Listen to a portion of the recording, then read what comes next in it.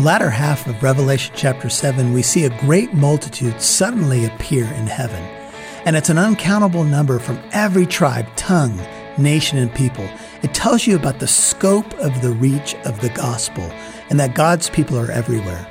They appear in heaven in this incredible scene in Revelation 7.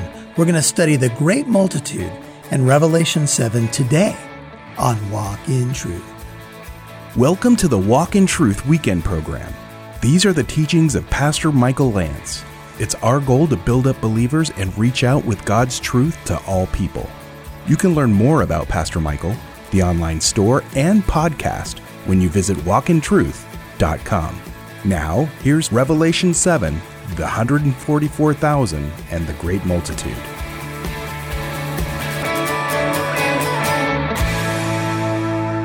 The question in Revelation 6:17, which is pertinent to this group and their position before God. Take a look. For the great day of their wrath has come or is about to occur. And the question is, who is able to stand? We looked at Malachi 3, verse 2. We looked at Joel 2:11. Who is able to stand? But there is a group that's able to stand. The great multitude is standing before the throne with palm branches in their hand.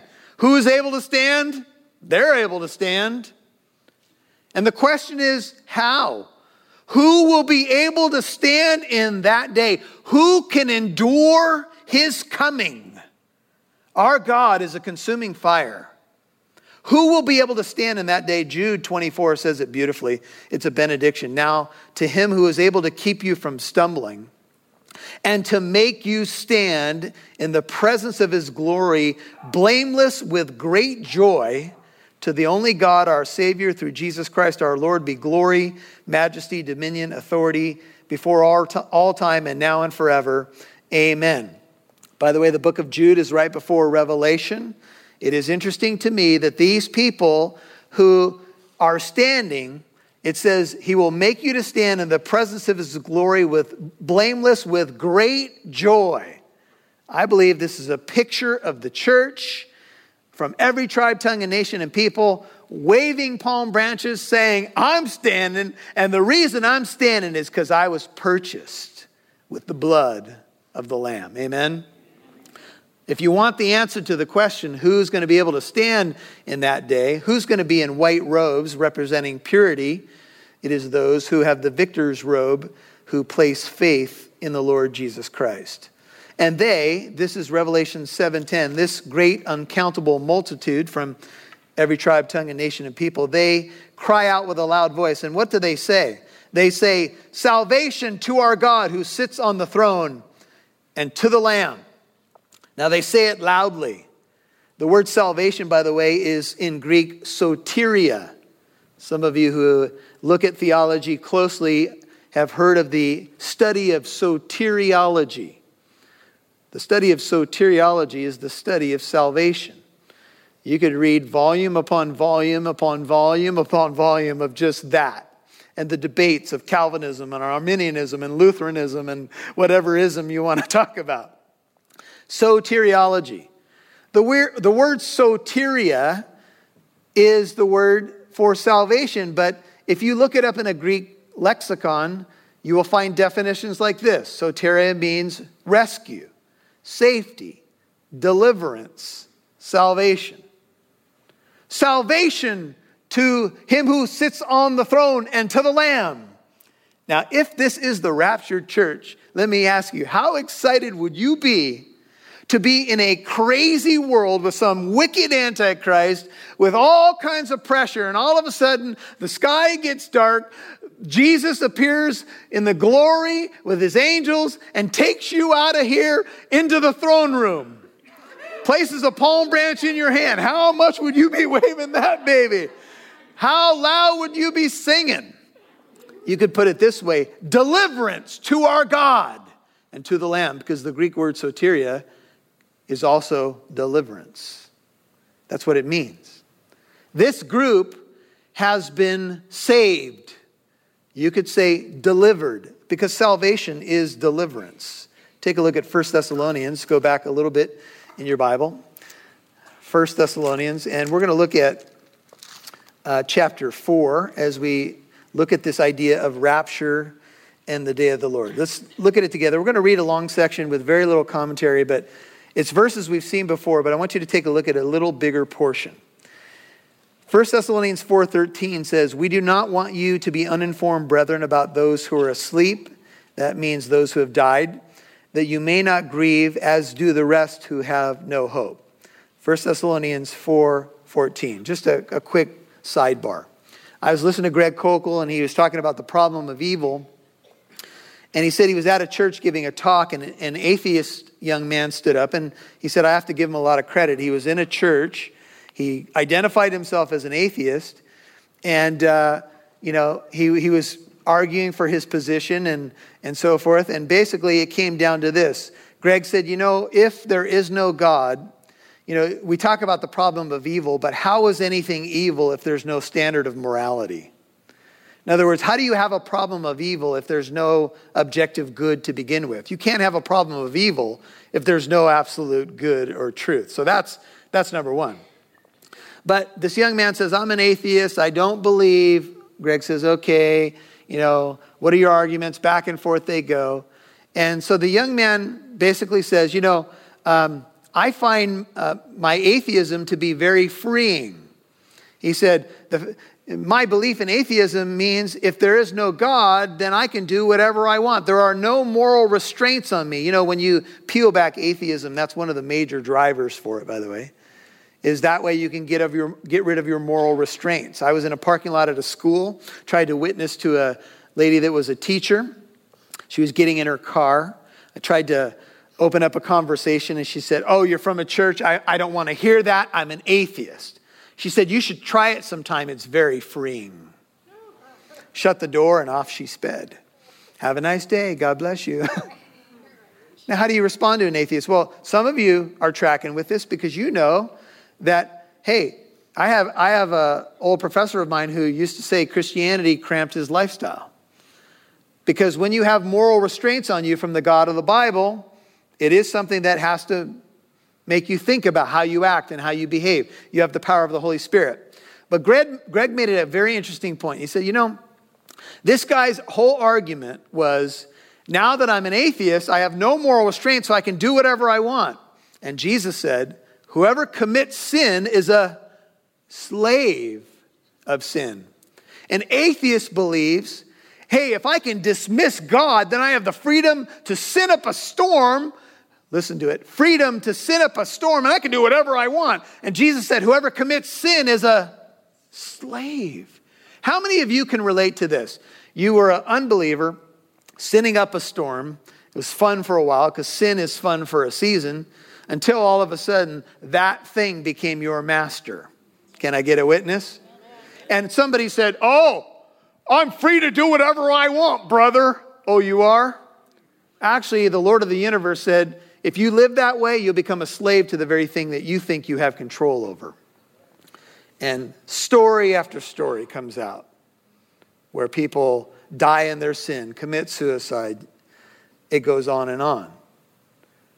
Now, if we believe that Jesus died and rose again, and we do, 1 Thessalonians 4:14, even so God will bring with him those who have fallen asleep in Jesus. Those who have died in Jesus are in good hands. For this we say to you by the word of the Lord, 1 Thessalonians 4:15, that we who are alive and remain until what? The coming of the Lord shall not precede those who have died or fallen asleep. For the Lord himself will descend from heaven with a shout, with the voice of the archangel and the trumpet of God, with the trumpet of God. And the dead in Christ shall rise first. So you're going to have a resurrection and a rapture that go together. Then we who are alive and remain or survive shall be caught up together with them, the dead who are resurrected in the clouds when he comes to meet the Lord in the air. And thus we shall always be with the Lord. Therefore comfort one another with these words. Keep reading. No chapter breaks in the original letter. Now, as to the times and the epochs, or the times and the seasons of what he just talked about, brethren, you have no need of anything to be written of you. For you yourselves know full well that the day of the Lord, this is what I believe is the wrath of God, the second coming of Jesus, to save his people and judge the world, will come just like a thief in the night. There was a movie called Thief in the Night.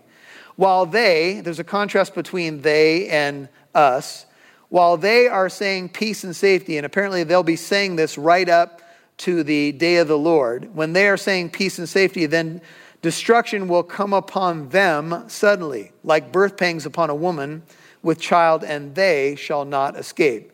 But you, by contrast to they, brethren, you are not in darkness, that the day, I think that's the day of the Lord from verse 2, should overtake you like a thief. For you are all sons of light and sons of day. We are not of night nor of darkness. So then let us not sleep as others do. Let us be alert and sober. For those who sleep do their sleeping at night. Those who get drunk at night. But since we are of the day, let us be sober, having put on the breastplate of faith and love, and as a helmet the hope of salvation. For God has not destined us for wrath, but for obtaining salvation through our Lord Jesus Christ, who died for us, that whether we are awake or asleep, so whether we're one of the survivors or we have died, we may live together with him. Therefore, encourage one another and build up one another, just as you also are doing. Now back to Revelation chapter 7. So this great group is in heaven. They've got palm branches dressed in white. The angels are there. If you pick it up at Revelation 7, look at verse 11. They have worshiped the Lord. And all the angels, 7:11, were standing around the throne. And there's a lot of angels, by the way. And around the elders and the 4 living creatures. And they fell on their faces before the throne and worshiped God. You've been listening to the Walk in Truth Weekend program. You can now listen to Walk in Truth with Michael Lance wherever you go and whenever you want. That's because Walk in Truth can now be heard on your favorite podcast app. Apps like iPodcast, Spotify, Stitcher, iHeartRadio, Google Play, and much more. Simply open up your favorite podcast app and search Walk in Truth. Make sure you subscribe so you'll know when a new show is available. Thanks for listening and partnering with Walk in Truth. Now back to Pastor Michael Lance, right here on Walk in Truth. Deuteronomy 33:2 says, he came from the midst of 10,000 holy ones. At his right hand there was flashing lightning for them. Daniel 7:10 mentions thousands upon thousands attending God, myriads of myriads standing around him. So whenever we get a picture of the throne room of God, we get a picture of myriads of angels. So get this, uncountable numbers of people and incredible numbers of angels. So one day we are going to interact with the angels, which is pretty cool. I just want to meet Michael. That's one of the top on my agenda, right? But imagine that. Imagine the scene in the throne room. All of these people who worship God, the angels worship God, and they say, amen, blessing and glory and wisdom and thanksgiving and honor and power and might. I think there's 7 things in this benediction. Blessing, glory, wisdom, thanksgiving, honor, power, and might. 7, be to our God forever and ever. Let's say it together. Amen. So verse 12 is bracketed in amens, and there are amens in heaven, so we might as well practice on the earth. Can I get one? Amen. All right, that's pretty cool. Anyway, there you go. And one of the elders, one of the ancients, maybe angels, maybe a human leader of some sort, answered and said to me, these who are clothed in white robes. Now, John has taken all this down, right? He's watching this in the spirit. He's been taken up there to see. One of the elders says to John, who's kind of just, an observer, who are they? And from where have they come? This great multitude, who are they? Where'd they come from? NIV says, who are they? And where did they come from? Now, imagine being John. I didn't know there was going to be a test here, too. I'm just recording stuff, and I'm just an observer here. What do you mean? And he said to him, my Lord, which is a title of great respect, this is reminiscent, I think, what similar to what Ezekiel said. Can these bones live? I don't know. Well, He said, you know. That's a smart answer when someone who asks you the question knows the answer and you don't. And he said to me, these are the ones who come out of what? The great tribulation. And they have washed their robes and made them white in the blood of the Lamb. Now, we are not told that these are martyrs, but we are told that they come out of the great tribulation. And there seems to be a scene of immediacy. In other words, where did all these people come from? Who are they? And where did they come from? They seem to appear all of a sudden to such a degree that it drives the question. Who are these people? They're uncountable. They're from everywhere, every tribe, tongue, nation, and people. Where'd they come from? And they've come out of the great tribulation, and they've washed their robes and made them white in the blood of the Lamb. Now, this is, again, symbolic. Blood does not make things white. But Jesus' blood makes us, before God, white as snow. Though our sins be as crimson, they will be what? As white as snow. Right now, you have been washed in the blood of the Lamb. Amen? Right now, God the Father sees you through the perfection of his Son. You have his imputed righteousness. You have been forgiven. Ephesians 1:7 says we have redemption through his blood, Christ's blood, the forgiveness of our trespasses according to the riches of his grace. Aren't you glad?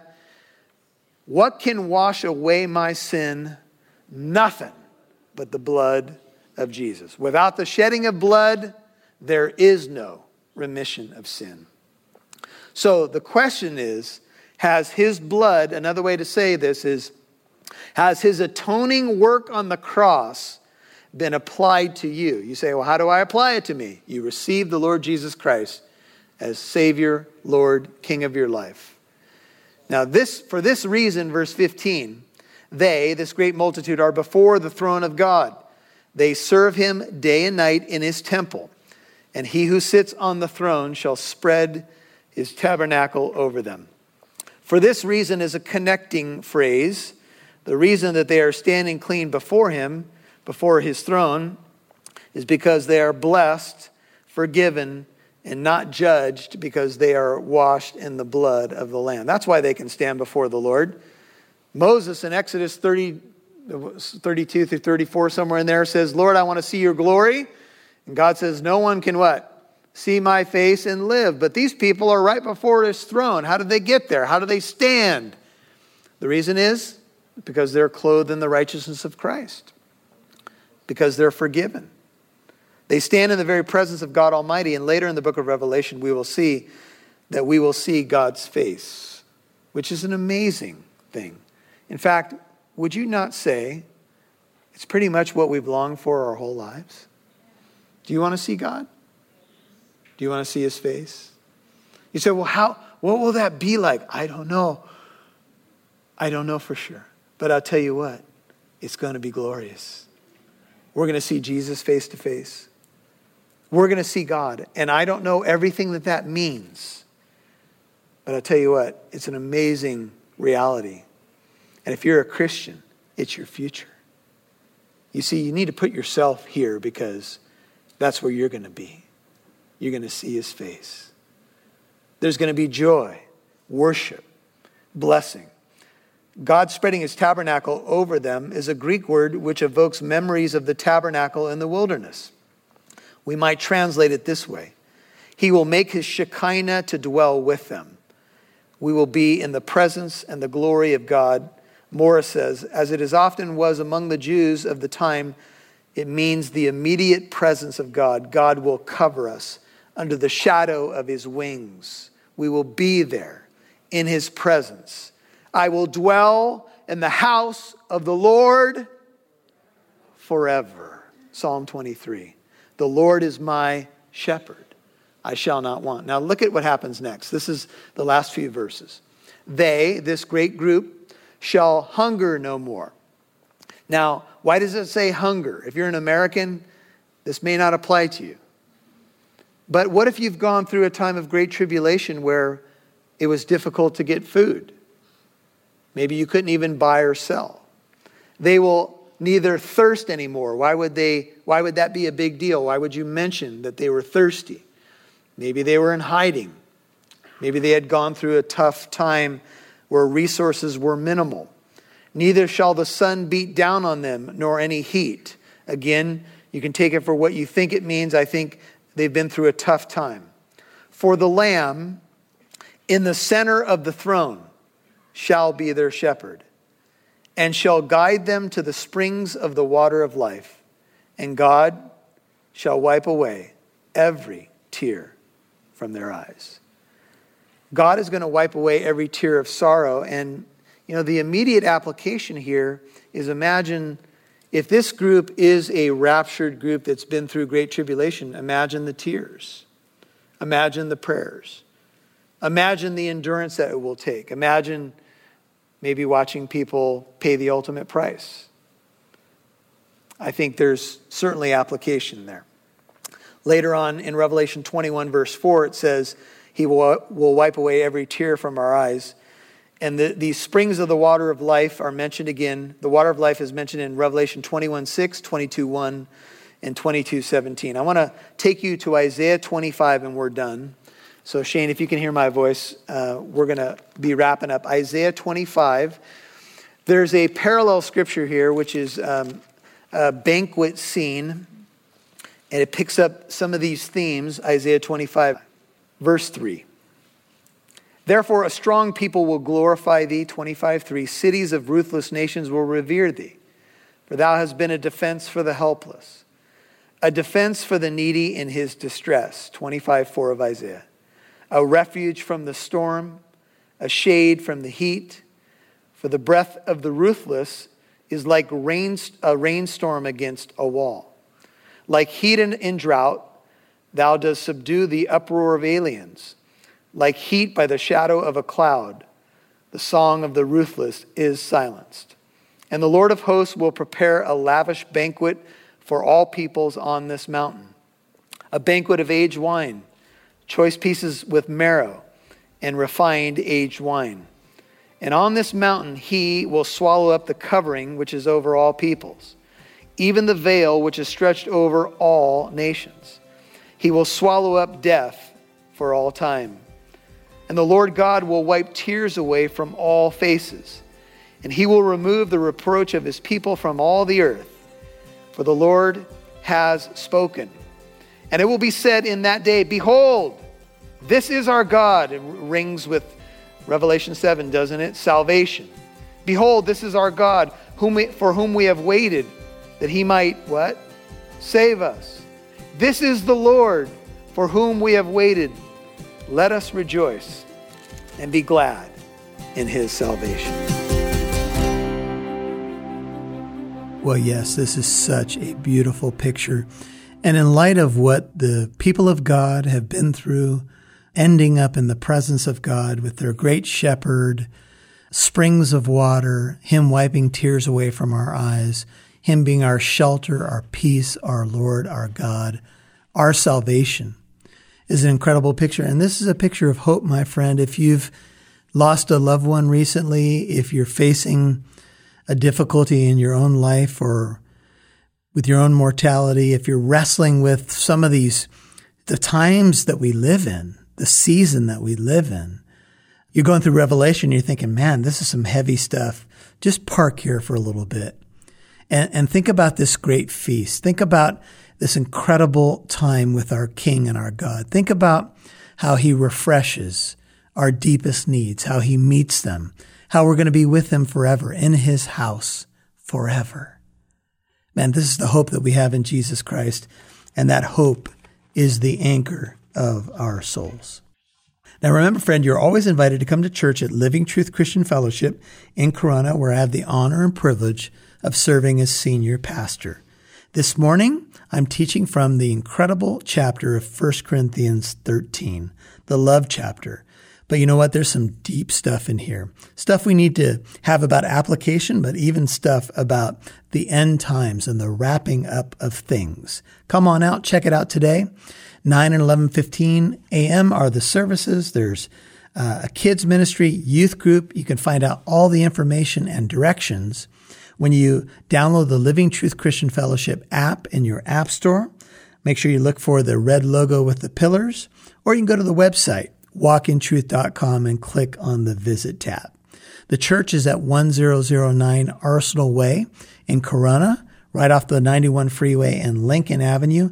Come on out this morning. I'd love to talk to you in the courtyard, get to know you a little bit better, give you a handshake or a hug. And remember, there's donuts and coffee too, and you can get filled up physically and spiritually. I know you'll enjoy it. Now, make sure you tune in on Monday to learn more about the opening of this incredible seventh seal. Until then, may the Lord richly bless you. We'll catch you then. Remember, to learn more about Pastor Michael, the online store, podcast, or to donate, visit walkintruth.com. And thanks for listening to Walk in Truth, encouraging you to reach out with God's truth to all people.